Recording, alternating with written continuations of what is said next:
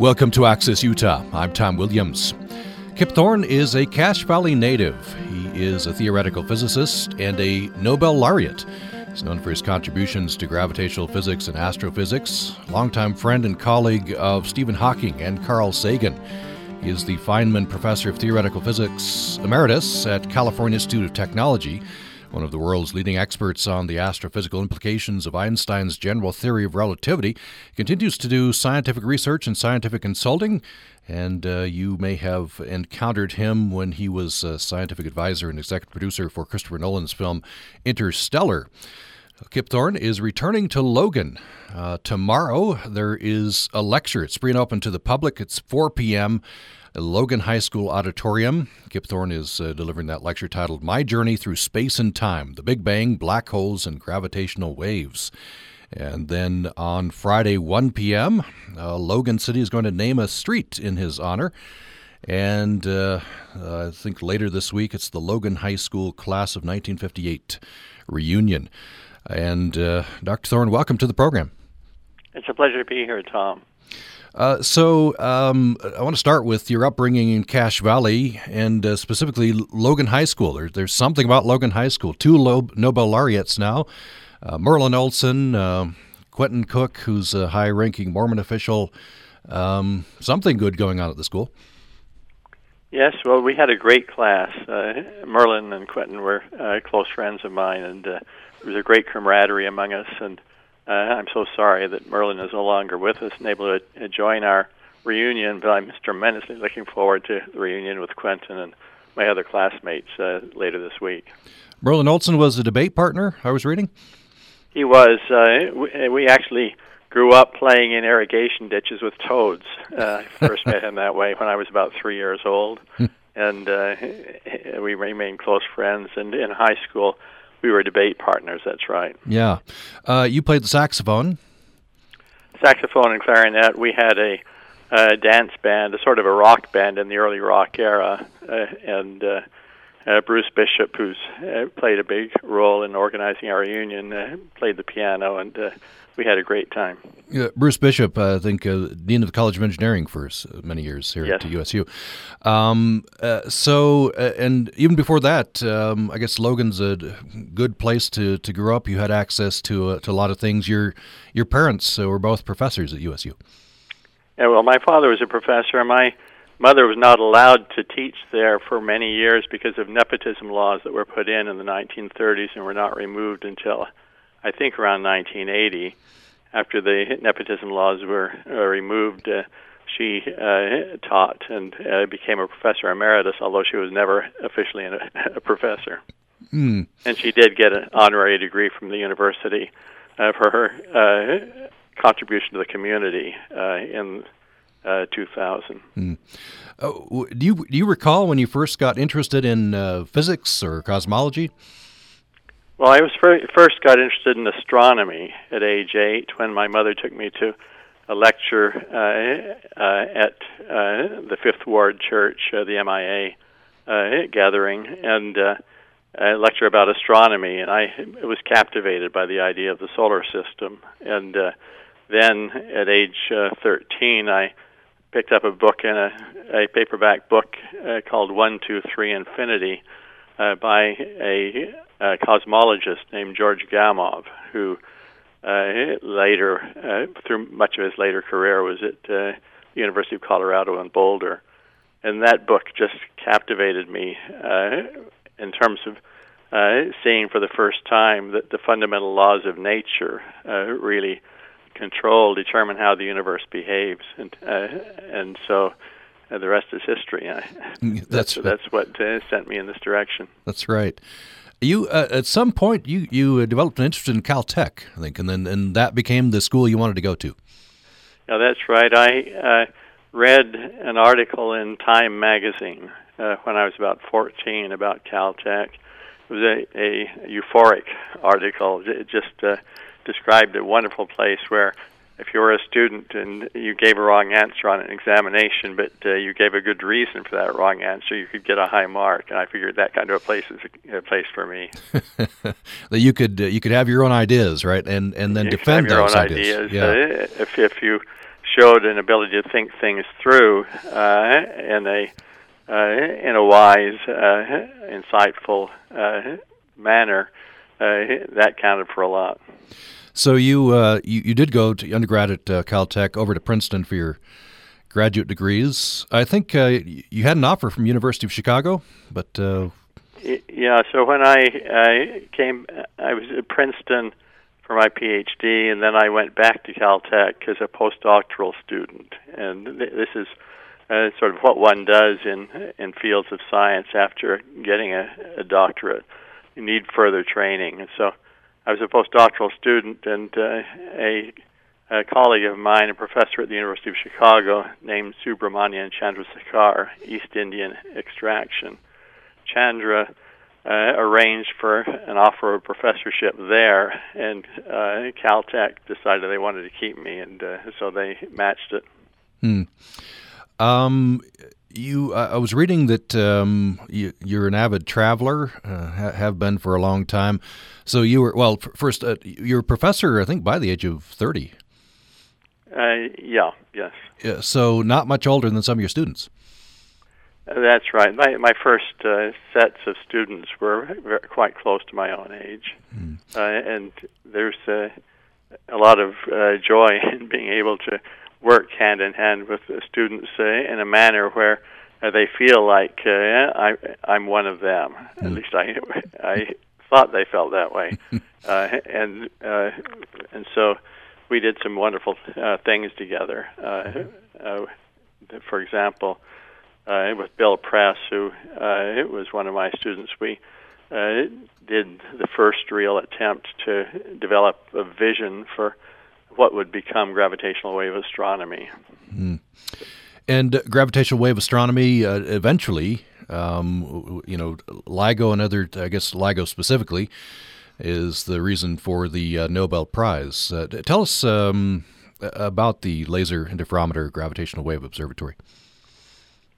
So in 1972, Bill Press and I think, realized that if it would be possible to detect these gravitational waves predicted by Einstein, waves of a radically different sort than waves anyone had ever seen before, that they would bring us information about parts of the universe that we have never been able to see, such as the birth of the universe at the very beginning and collisions of black holes. And it appeared to us that this would have the potential to revolutionize our understanding of the universe. And so when I became then a little later convinced that this had some possibility of succeeding, that was through discussions with experimenters, particularly Ray Weiss at MIT, who had invented a type of gravity wave detector that was what we ultimately built. I decided that I should devote most of my career to trying to help these experimenters, such as Weiss, pull it off. And so that's what I did. Together we founded this project called LIGO to build the kinds of gravity wave detectors that he conceived. We pushed through a lot of R&D to develop these detectors over a period of several decades. The National Science Foundation funded this effort with taxpayer funds, for which we're tremendously grateful. And we had a plan that we laid out in the early to mid-1980s, which came to fruition on a little slower time scale than we had hoped for, but not tremendously slower. And it did reach fruition in 2015 with the discovery of the gravitational waves that we were expecting to see. And so we now have this whole new way to observe the universe that we never had before. Is that the significance, a new way to observe the universe? What the gravitational waves, I think, were predicted by Einstein, and as recently as 2015, we finally get this definitive detection. Yes, so in some sense it was a vindication of Einstein, but that was never the reason we did it. The reason we did it was to be able to probe the universe, to be able, in due course, we're not doing it yet, but to be able to observe the birth of the universe, see waves that came from the very birth of the universe, and use them to come to understand how the universe was born, to be able to see phenomena in the universe that are not made from matter like you and I, but instead are made from warped space and warped time. The black hole is the quintessential example of that. So there are aspects of the universe we just have no concept of, I'm quite sure, that we will see with this new tool. So obviously significant. 2 years after this discovery, the Nobel Prize. How was that? That's got to be quite the experience. Well, I'll tell you the story of how my conversations with the head of the Nobel Committee. So I got the call at 2:15 a.m. in the morning, October 3rd of last year, and the voice on the other end said that he was, I think, the Secretary General of the Royal Swedish Academy of Sciences, which was in charge of the Physics Nobel Prize. And he said, "It will not surprise you that we are giving the Nobel Prize to you, to Ray Weiss, and to Barry Barish, who really created the LIGO project, organized it, and made it really happen after we had set the vision for how to do it." And I told him it didn't surprise me at all. It was pretty obvious it would come, but they had made a bad mistake, and I was very disappointed. The prize should have gone to the 1,000-member LIGO team that pulled this off, and not to the 3 individuals. It really was the triumph of the team, and they had made this mistake once before with the Nobel Prize for what is called the Higgs boson, where it was the team that really pulled it off rather than a few individuals. And I told them that by now I would have thought they'd figured out how to do it, to give it to the team. So he said, "We'll have a conversation about this when you're in Stockholm." So we did. Anyway, it's a complicated story. I think they will get it right someday, but they're members of the committee. They're quite resistant to the idea of giving it to teams.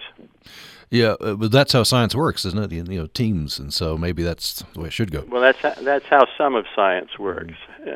Certain things, such as LIGO, can only be done by large teams, superb teams, and other things are done by individuals, continue to be done by individuals. And I think it's important.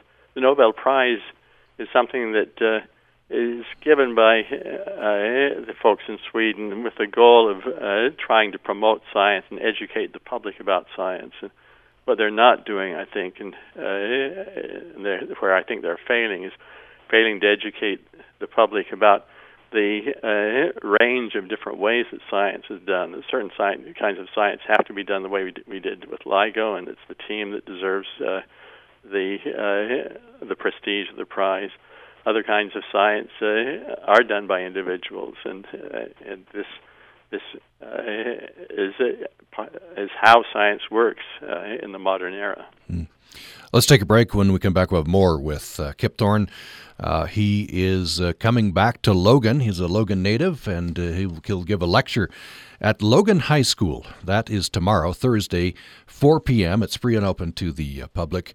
And that lecture is titled My Journey Through Space and Time, the Big Bang, Black Holes, and Gravitational Waves.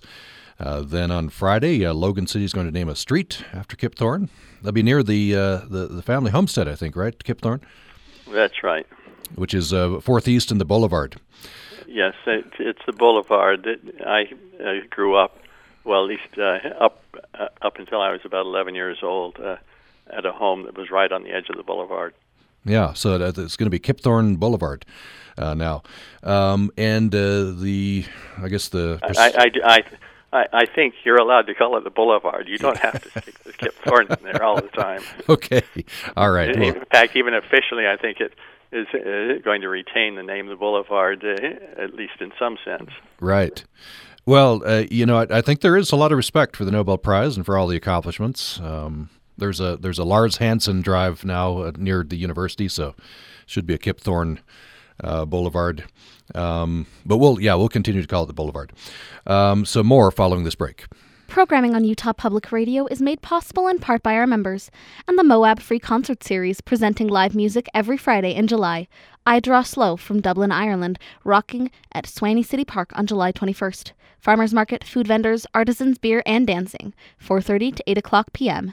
Details at moabfreeconcerts.com. Hi, I'm Steve Williams, host of Jazz Time here on Utah Public Radio. I hope you'll join me Sunday evenings for a journey through the world of jazz music, from ragtime to bop, from Havana to Logan, Utah. Tune in for a bit of history, commentary, the occasional interview, and of course, all that jazz. Jazz Time, Sunday evenings at 6 o'clock on Utah Public Radio. Are you looking for a way to make your nonprofit organization more visible to our statewide community? Utah Public Radio's community calendar highlights events across the state. Musical performances, festivals, live theater, art shows, dance, educational or guest lectures, workshops, volunteer opportunities, and everything else. Go online to our user-friendly submission page at upr.org, click on the community calendar link, and review the submission guidelines.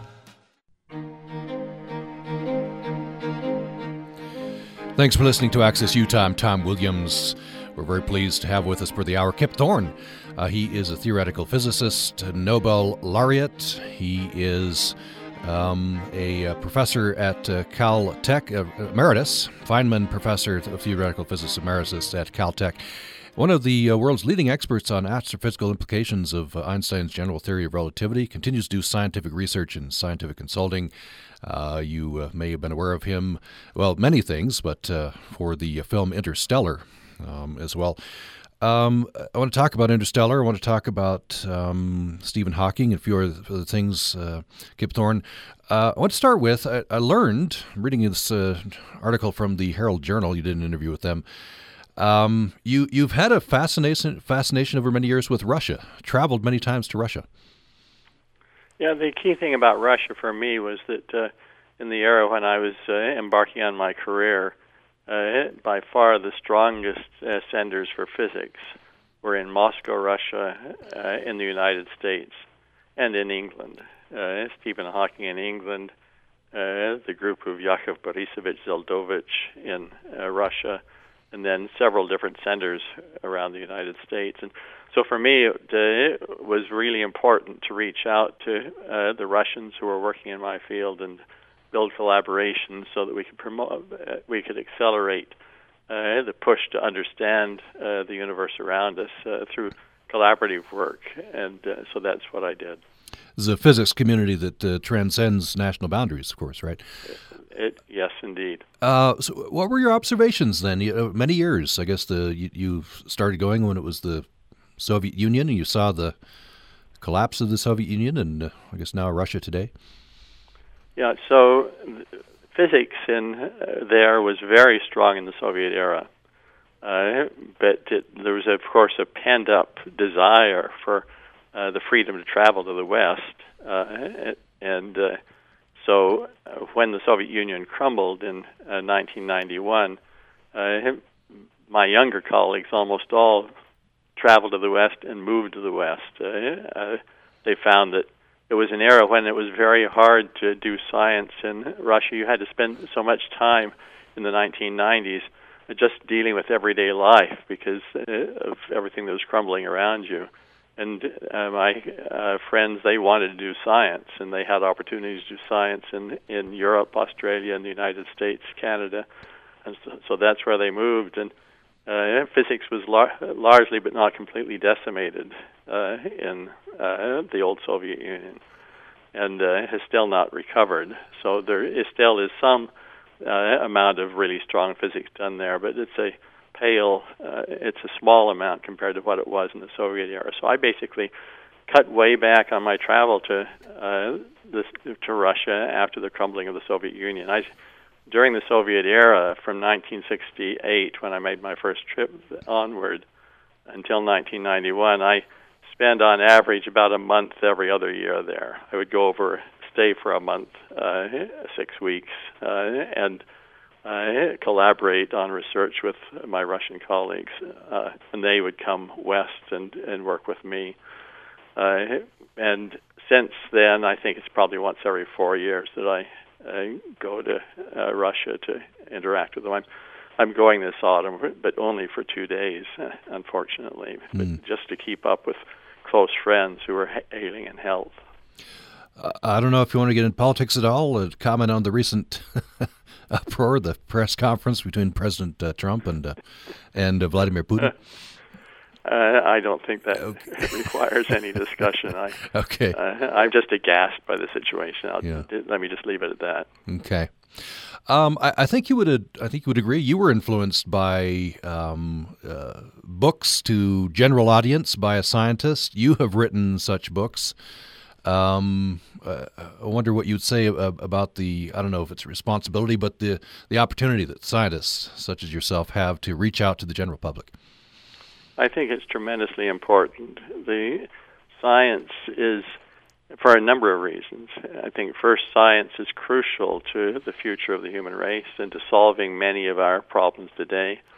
And that means not simply that we need to have continuing strong science, but we need for people who are not scientists to understand science, appreciate its strengths, what it can do for us, appreciate its limitations, because decisions have to be made at the political level and at the community level about technical issues where science is a big component of making those decisions. And so a large fraction of the population in one way or another is involved in those decisions. And so that's one reason. I think another reason is that we are all born, we're all born with curiosity.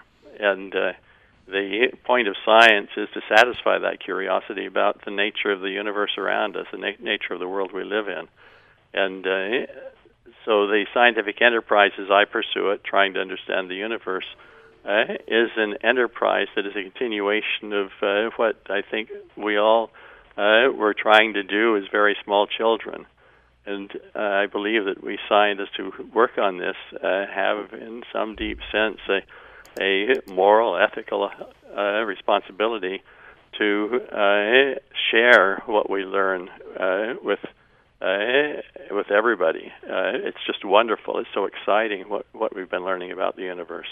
And so another way to say this is the following, that when you and I look back on the era of the Renaissance and ask what was it that our ancestors gave us from that era, I think there's a general agreement it's great art, great architecture, the scientific method, great music. And when our descendants look back, say 300-400 years in the future, when they look back on our era, what are they going to say was our greatest contribution to them? I think part of that is going to be an understanding of the universe around us, and an understanding of the laws of nature that make the universe behave the way it does. And this is the quest of the human race, not just of those few of us who are deeply involved in it, but a quest of the human race to find that out and give that to all of society and our descendants. And I think physics, theoretical physics, is a great opportunity to engage with the public because it really captures the public's imagination, right? You talk about black holes and time warps and these things. It really does fire the imagination. You've talked about this. I wonder if we treat this now. I was watching an interview with you on YouTube, and you've treated this other places. Possibility of backwards time travel. Is that theoretically possible? This is something I did spend a few years working on, trying to understand, together with colleagues and students. And the bottom line in the end, and let me say, this is also something that my close friend Stephen Hawking tried to understand. And the two of us debated this over a period of a few years. And in the end, I think we came to agree that probably backward time travel is forbidden by the laws of nature, but we aren't completely sure. And probably if you ever develop the technology where you are on the verge of being able to make a time machine that goes backward in time, it will self-destruct at the moment you try to activate it. And we understand the mechanism by which it would self-destruct, we think. But we're not 100% sure of that conclusion. And what we ultimately came to agree on, Stephen and I, was that the answer as to whether time machines always self-destruct is held tightly in the grips of a set of physical laws that we don't yet fully comprehend. These are called the laws of quantum gravity.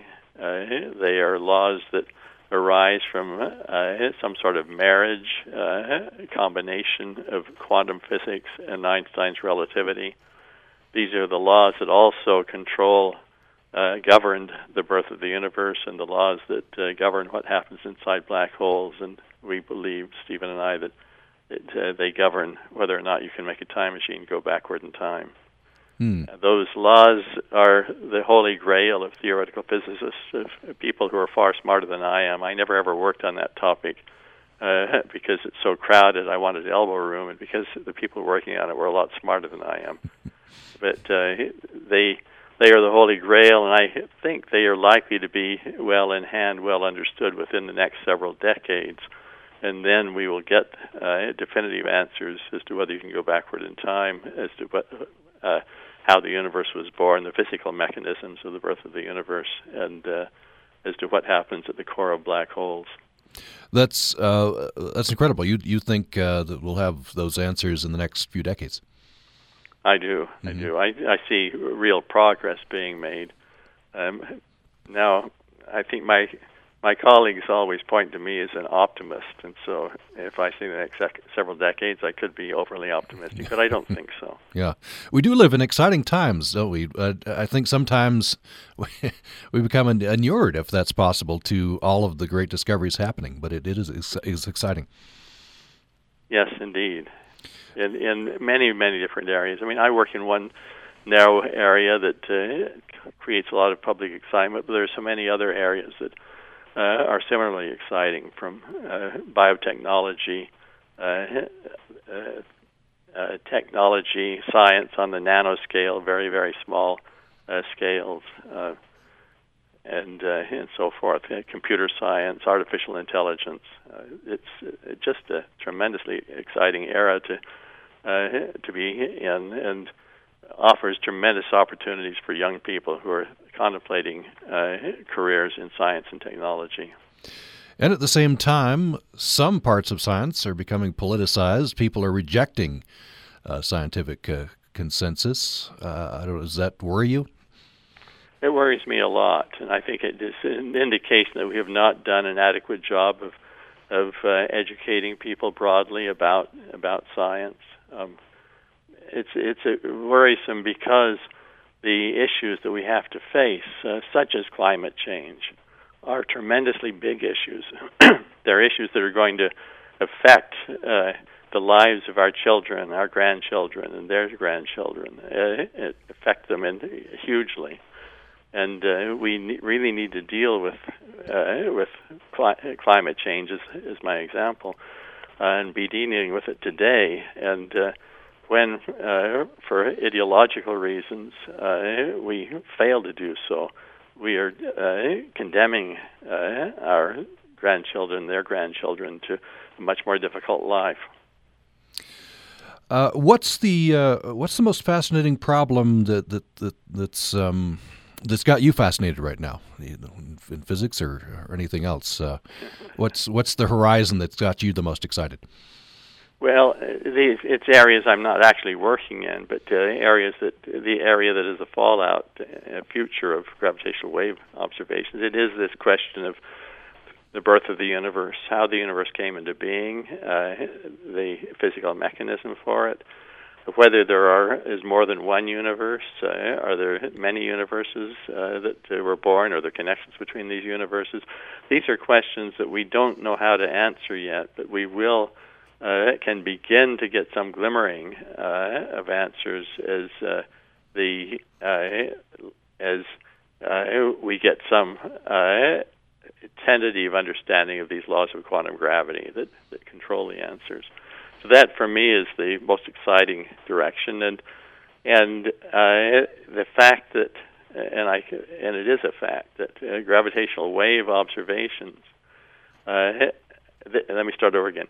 The gravitational waves, these waves that we are now observing and using to explore the universe, that these waves are so penetrating that they can be created, were created at the birth of the universe, and bring us detailed information about the birth. That they are penetrating, that they don't get absorbed or scattered by matter when the universe is very young, very, very hot, very, very dense, but instead they bring the information right out to us. That makes me expect with confidence that this will be a joint theoretical observational effort, understanding the birth of the universe. We will have the observational data. With improved observational data, what do you think we'll find? What's your theory? I think my expectation is we will find that physicists' current views are quite wrong. So physicists have the best theoretical physicists think they understand this, and I've seen on a handful of occasions cherished expectations turn out to be quite wrong when the observational data came in. So what we will learn, I don't know, but I hope, and I think it likely, that we will discover that things are quite different than we physicists have been expecting. If you just joined us, we're talking with the renowned physicist Kip Thorne. He's a Nobel Laureate. He is a Logan native, and he's coming back to Logan. He's giving a lecture, Logan High School. That is tomorrow, Thursday, 4 p.m. That's free and open to the public, and they're going to name a street after him. That's ceremony is Friday at 1 p.m., and it's the Logan High School Class of 1958 reunion coming up this weekend. So we have Kip Thorne for another about 15 minutes or so. If you would like to email a question or comment in, we'd love to receive that to upraccess@gmail.com, upraccess@gmail.com, or you can call us to 800-826-1495. Let's take another break. Kip Thorne, I want to talk about Interstellar, which I understand started, you wrote the original treatment with, I guess, a friend of yours. Then it became the film directed by Christopher Nolan. I want to talk about that. And I'd like to get into talking a little bit about your book, Black Holes and Time Warps, Einstein's Outrageous Legacy. Much more following this break. Programming on Utah Public Radio is made possible in part by our members and the Utah Festival in Logan, Utah, with Into the Woods now through August 3rd. Once upon a time, a baker and his wife search for ingredients to lift a witch's curse. Along the way, they meet Cinderella, Little Red Riding Hood, Rapunzel, Jack, and others. Info and tickets at utahfestival.org. Utah Public Radio's newest show began in the line at a university coffee shop. Standing before me was a historian. Behind me, there was a physicist, and as we waited to order, we solved all of the world's problems. We'd like to create more situations like that, so each week, we're going to introduce you to two scientists working on very different issues. And then we're going to introduce them to each other. That's Undisciplined, Fridays at 2. Hi, I'm Rihanna Gale, science reporter for Utah Public Radio. Part of my job here at UPR is to bring you fun and engaging stories from the science world.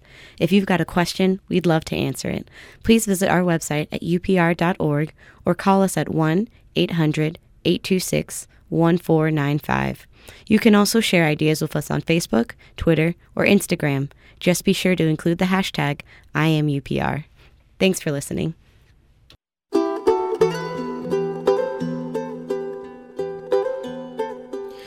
Thanks for listening to Access Utah. We've reached our last segment with Kip Thorne. He is a theoretical physicist. He is Feynman Professor of Theoretical Physics Emeritus at Caltech. and one of the world's leading experts on astrophysical implications of Einstein's general theory of relativity. He is, of course, a leading physicist and a Cache Valley native. Logan is proud to claim him. He's coming back to Logan for several events. He's giving a lecture tomorrow. It's titled My Journey Through Space and Time, The Big Bang, Black Holes, and Gravitational Waves. It's free and open to the public. It's at Logan High School Auditorium tomorrow, Thursday, 4 p.m. They're going to name a street after Kip Thorne. That ceremony is Friday at 1 p.m. In Logan, and it's the Logan High School Class of 1958 reunion coming up this weekend as well. So, Kip Thorne, we have an email has come in. This is from Steve. I'll read this and then get your comment on this. You can email us as well, upraccess@gmail.com, upraccess@gmail.com, or you can call us to 800-826-1495. Here's what Steve says. Last week it was announced that in September of last year, a neutrino, which hit a collector near Antarctica, confirmed the existence of blazars, giant spinning black holes at the center of some galaxies, and that the neutrino itself had traveled billions of light years. Like gravity waves, which your guest theorized and confirmed, neutrinos come from far away and reveal things about our universe that we could never know from visible light or electromagnetic waves alone. I recently read the book, says Steve, The Neutrino Hunters by Ray Jayawardena, professor at York University.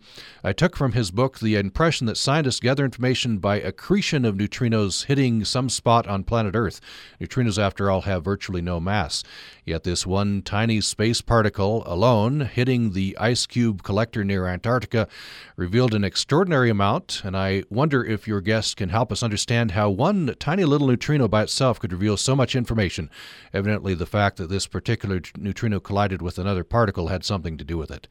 Thanks, says Steve. I think the key question that we have had as astrophysicists in this area is where are very high energy neutrinos and other very high energy particles, where are they accelerated? Where do they come from? And there are various ideas about where they come from, and it may be from several different kinds of mechanisms.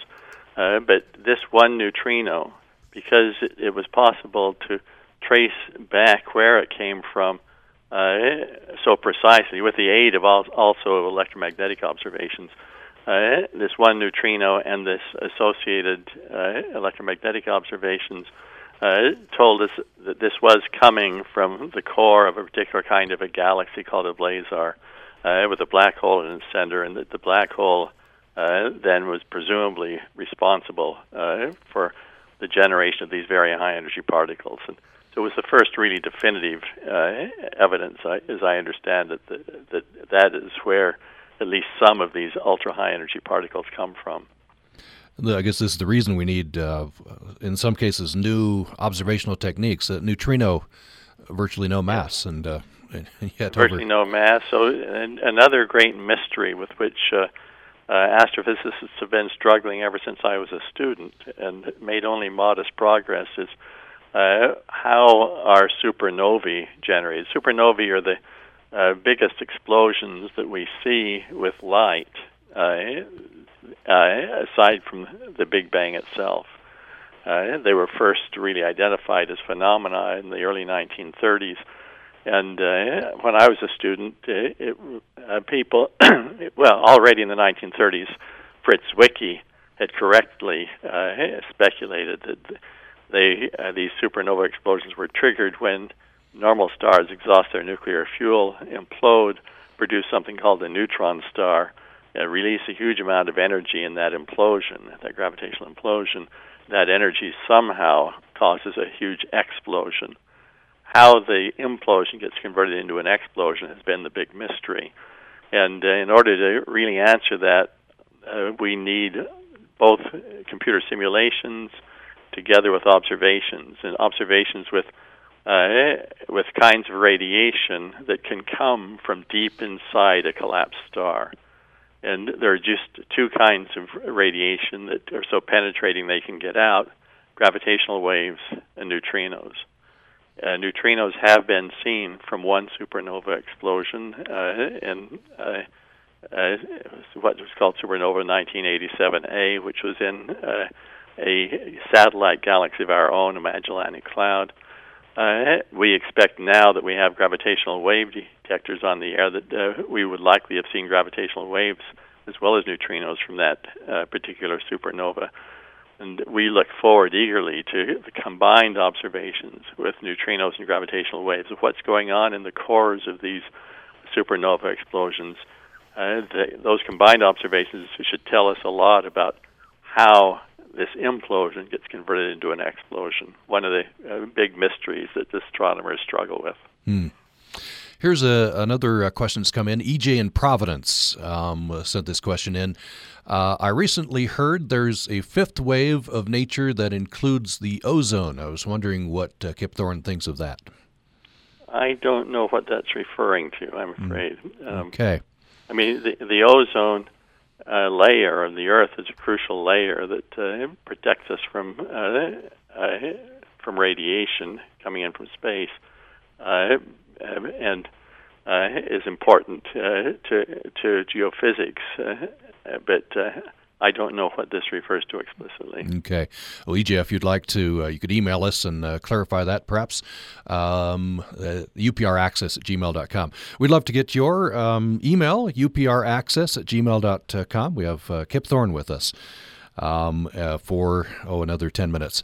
And you could call us 800-826-1495, 800-826-1495. I wanted to have you talk a little bit about your friend, Stephen Hawking. For example, I was watching an interview with you. You say you spent time just about every year. He would come to Pasadena, right? You would go to England. When he would come to Pasadena, your social life would really ramp up. People wanted to interact with him. And he wanted to interact with people. He was a very social animal. He loved to go to parties. He loved to throw parties. He and his entourage of caregivers, and I'm much more of an introvert, and so I sit at home and quietly, except when Stephen was in town, and we would go out and party. What did we've had a lot of remembrances, of course. Why did he fire the public imagination so much? Do you think he was? Well, I think the public imagination, of course, was fired, as he himself says, by this combination of his brilliant work in the face of severe physical disability. Though he would also say, and I completely agree, to some degree, it was because of his physical disabilities. So he gradually lost the use of his hands due to his motor neuron disease, a variant of ALS. Gradually lost the use of his hands in the early 1970s, in a period when he was spending a year at Caltech. And as he lost the use of his hands, he could no longer write down equations, stare at them, and then continue on to the next equation. And that's crucial for people doing physics because mathematics is the language of physics. So he had to compensate in some way, and what he did do was brilliant. He figured out ways to convert certain pieces of mathematics that were crucial for relativity into geometrical pictures that he could manipulate in his head, and topological pictures he could manipulate in his head, curves and surfaces that would change shape, reconnect in various ways.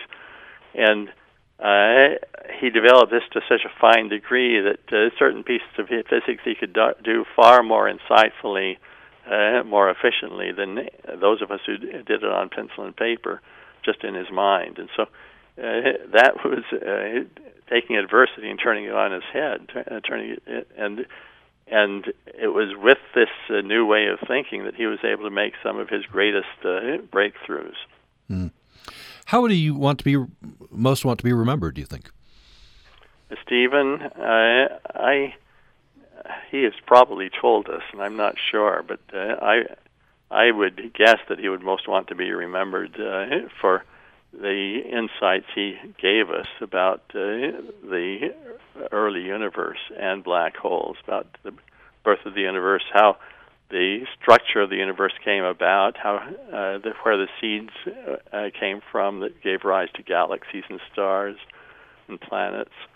But I think he also would like to be remembered as an example of what can be done in the face of disability. That he worked very hard during his life to inspire other people with disability to move forward and be active and do interesting, important things despite it. You said something very interesting in an interview I was watching. I think this was on Interstellar. And so after this question, we'll get into Interstellar. You said that intuition is very important for scientists. And we it can be counterintuitive, no pun intended there to some of us, that we're, you're crunching through equations, but that these through intuition, you can make big leaps that are very important. And you do need to make big leaps in order to guide the calculations that you do. If you need to make an informed guess as to what's going on far beyond the boundary of current knowledge, in order then to sit down with the mathematics and work things out in that particular direction to see whether the informed guess is correct, to flesh it out. And that informed guess comes from intuition. So intuition, for a theoretical physicist like I am, intuition is as important as calculation. And to really do great work, you have to have both. I want to talk about Interstellar. The one-sentence description on IMDb, if you haven't seen the film: a team of explorers travel through a wormhole in space in an attempt to ensure humanity's survival. The stars are Matthew McConaughey, Anne Hathaway, Jessica Chastain, and the director, Christopher Nolan. But people might think this initiated with Christopher Nolan. It did not, right? The initiating idea came from you, right? Well, it came from Linda Opes and me. Linda is a movie producer in Hollywood who's a close friend of mine and my wife's. And she was a science editor for the New York Times before she went to Hollywood. And had worked closely with Carl Sagan in the era when they were making the disk that contained large amounts of human knowledge and culture that went with the Voyager spacecraft out beyond the solar system. So she was involved in that. So she and I conceived the idea of this film. We wrote what's called a treatment that laid out the basic story, but more importantly, it laid out science, science that would be integrated into the movie. And that science, integrating that science into the movie was very unusual in Hollywood, to do that at the very beginning. And so that's what we did. And then she brought on the Nolan brothers to write and direct the movie. The Nolan brothers, Christopher Nolan and his brother Jonathan Nolan, they changed the story almost completely, but the basic story is the same, but the details are radically changed. And so this is really their movie in terms of the story, but they preserved all the science and how it was integrated into the story, and then in brainstorming with me, fleshed out the science and brought in a lot more science. So that's how the movie came to be.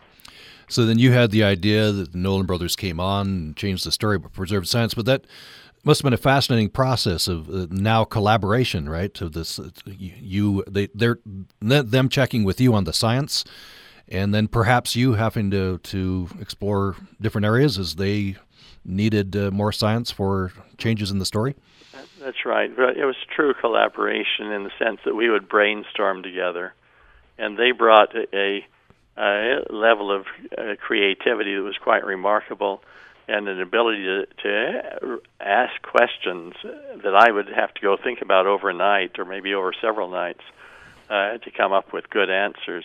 And then we would go back and forth on these answers, and something really wonderful would come out. And So that creative process of joint brainstorming with people who have very different backgrounds than I have, it is one of the most joyous things that I've done in my career.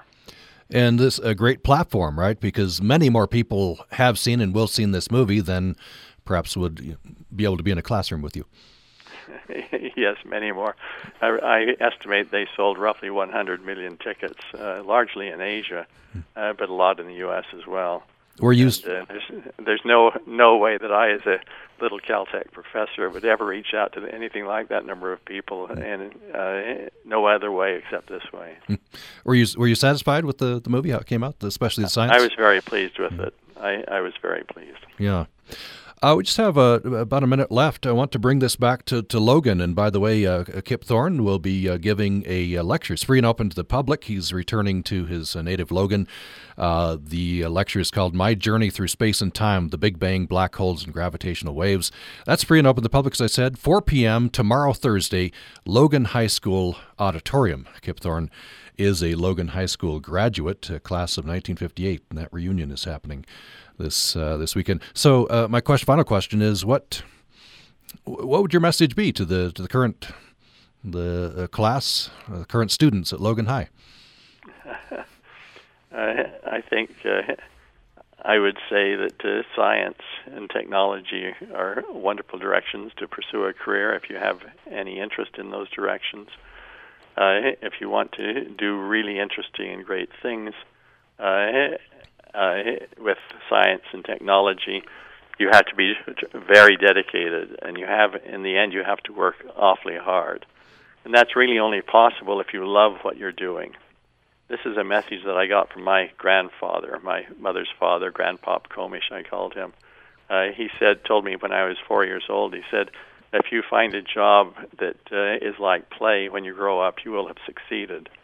And I did succeed in that sense, and I think there's something very deep about that advice. Things that are really worth doing are usually very hard, and if you're going to do them really well, you really need to enjoy them.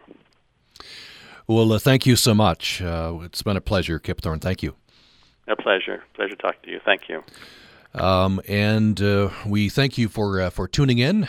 We have a parting shot from Steve, who's emailed us back in. Just to note that in addition to the number of tickets sold for seats in the theaters, the movie Interstellar is also streamed, so millions more. And so in that way, including me, he says, Steve, talking about the movie Interstellar. And we thank Kip Thorne. We thank you for listening to Access Utah today. Hi, I'm Steve Williams, host of Jazz Time on Utah Public Radio. If you enjoy tuning into my program Sunday nights, then come join me at UPR's upcoming event, Blues, Brews, and Barbecue on July 29th. We'll listen to music from Nora Barlow and the Sammy Hickson Blues Band with Jim Schaub and Doug Jones. Come enjoy the evening with me and the rest of the UPR crew. And at the end of the night, get dropped off anywhere in Cache Valley from a complimentary ride service. Head to upr.org for more details and to get your tickets.